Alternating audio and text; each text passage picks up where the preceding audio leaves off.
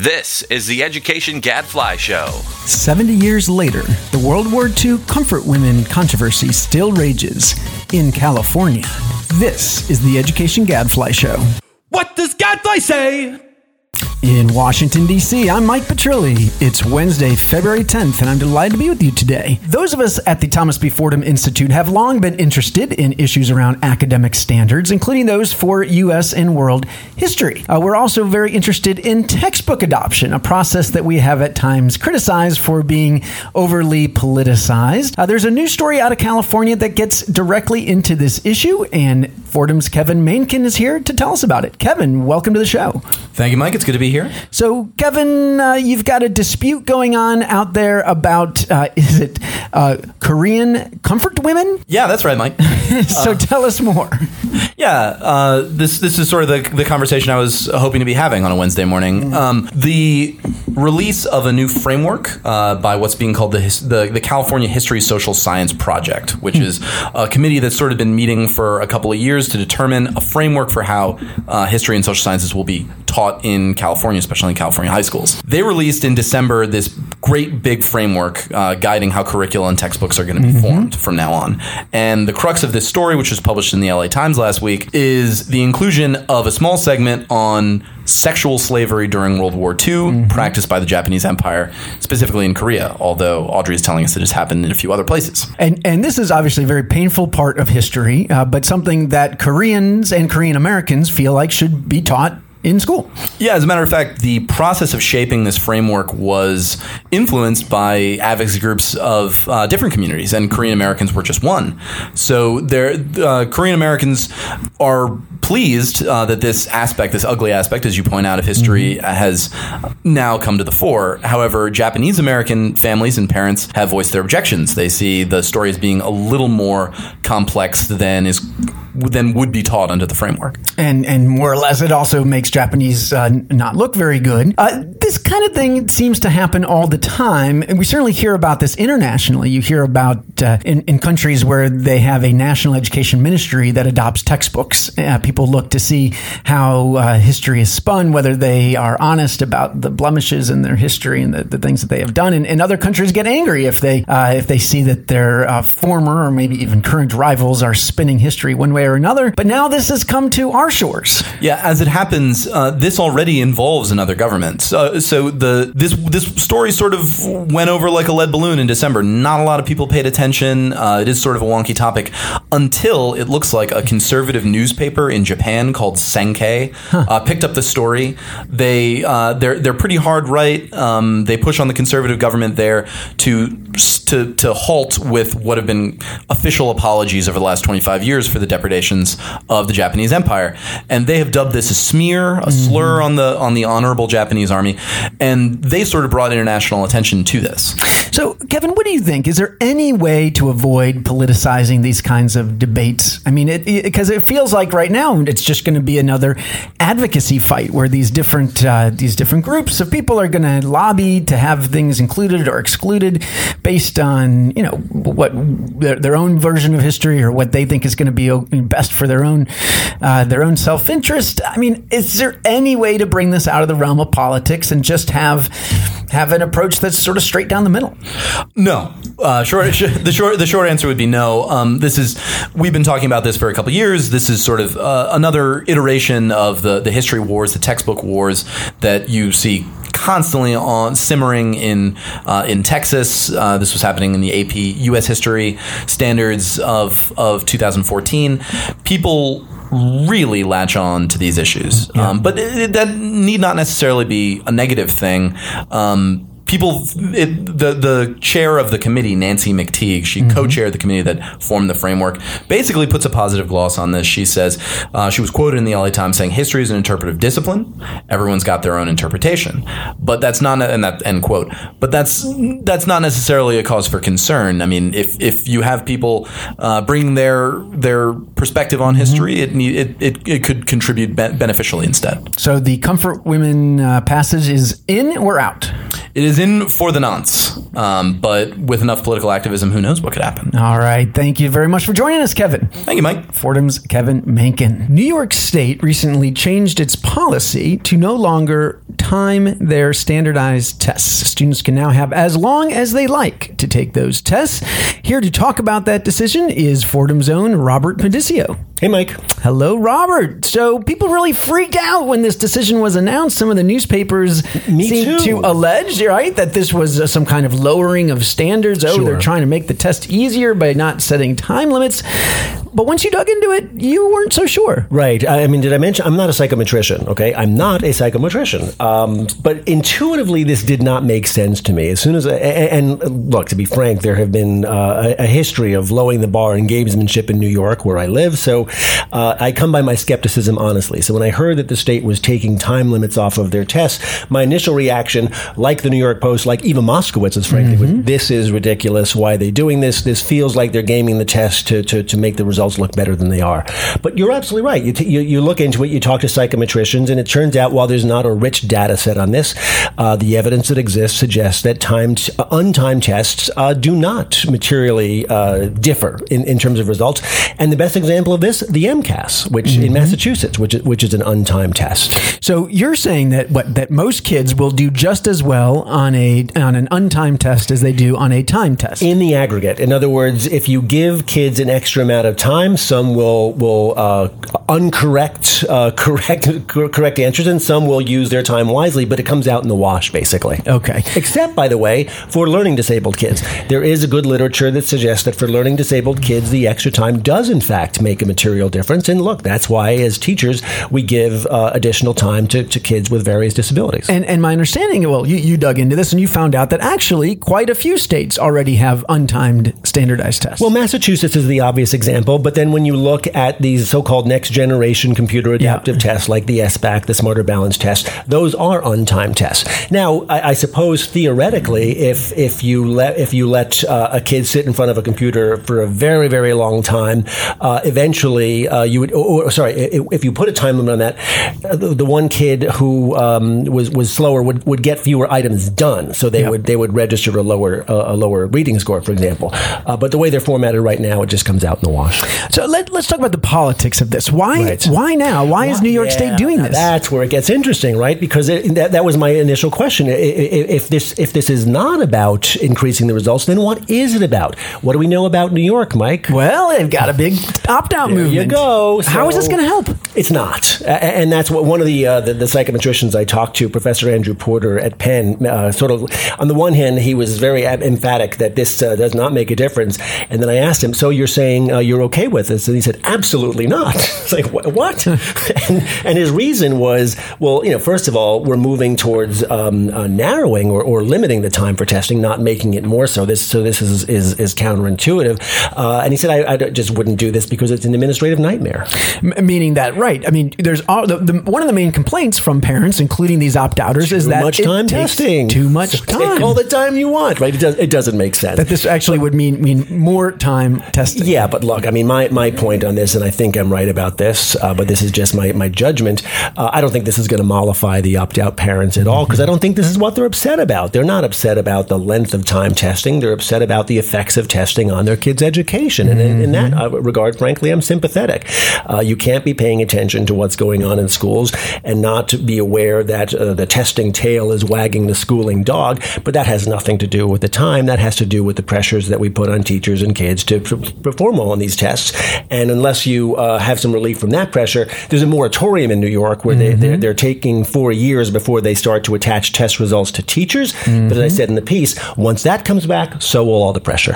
Okay, well, they may have all the time in the world to take these tests, but we do not have all the time in the world for our show, so we will end there. You can check out Robert's piece on our blog, Flypaper. Thanks for joining us, Robert. Thank you.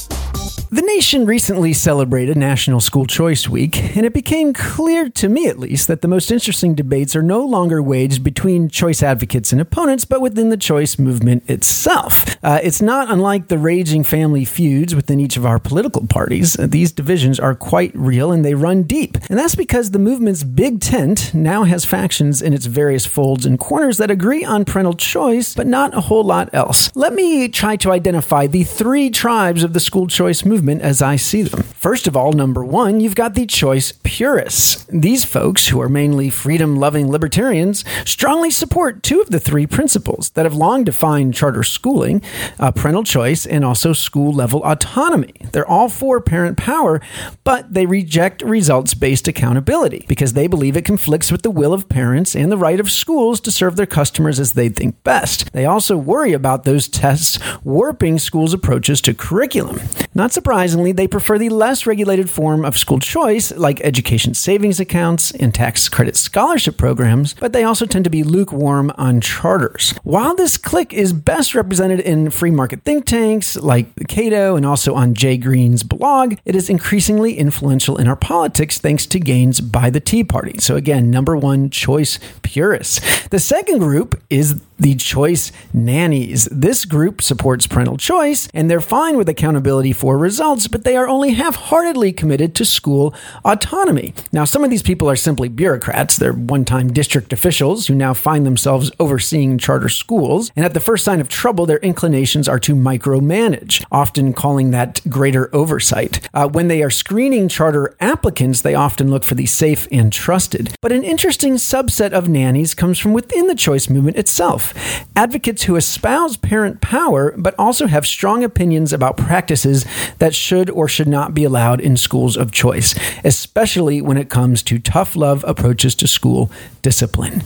So that's the second group, choice nannies. The third group are the choice realists. Now, this group buys into all three principles that have long defined charter schooling, meaning parental choice, school-level autonomy, and results-based accountability. Many of the folks in this group are also happy to apply these principles to vouchers and other publicly funded private school choice programs. They understand that there are trade-offs at play.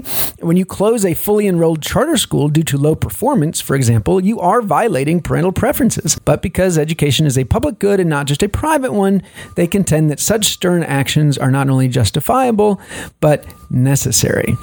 Now, it should be clear by now that I belong to the tribe of choice realists. And not surprisingly, I find the arguments of both other factions unconvincing. Let's start with the purists. I find their vision somewhat utopian, but I also worry that they have no good answer about what to do with providers that prey on low-income families, somewhat like payday lenders do. What do they do about low-performing schools that are squandering taxpayer dollars? As for the nannies, I think that these folks underestimate the importance of cutting the Gordian knot that has inspired charter schooling in the first place. They don't seem to understand the key importance of cutting the red tape and allowing real innovation to flourish.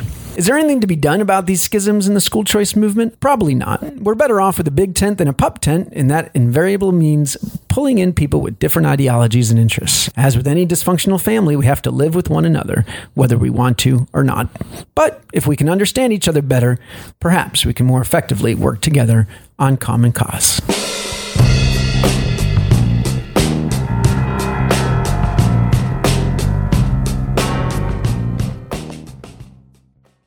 David Griffith, welcome back to the show. Thank you for having me, Mike. David's here in Amber's place this week. She is a little busy with the assessment report that we were talking about earlier. Mm-hmm. So you are here to talk about what? The Research Minute, Mike. The 2015 Education Choice and Competition Index, which was put together by Russ Whitehurst of the Brookings Institute. You know, we need to tell Russ, he needs to work on the title. He does need to work on it a little bit. It's got the word index in it. Yeah. You know, but let's face it, Russ, pretty straight-laced guy. Although if you get to know him, he actually has a very wry sense of humor. But yeah, Russ, work on the title. But what else do we think about it? Well, so we like it. And it obviously it's similar to Fordham's own Choice-Friendly Cities report. What a great title that one was. Yes. With some key differences. So Brookings... Like the title. Brookings, yes. Brookings looks at the 100 largest districts, so not cities, in the country, and ranks them based on how much school choice exists. And they focus on some similar things like the types of school choice, choice-friendly transportation, common applications. But there's also some interesting differences just in terms of emphasis.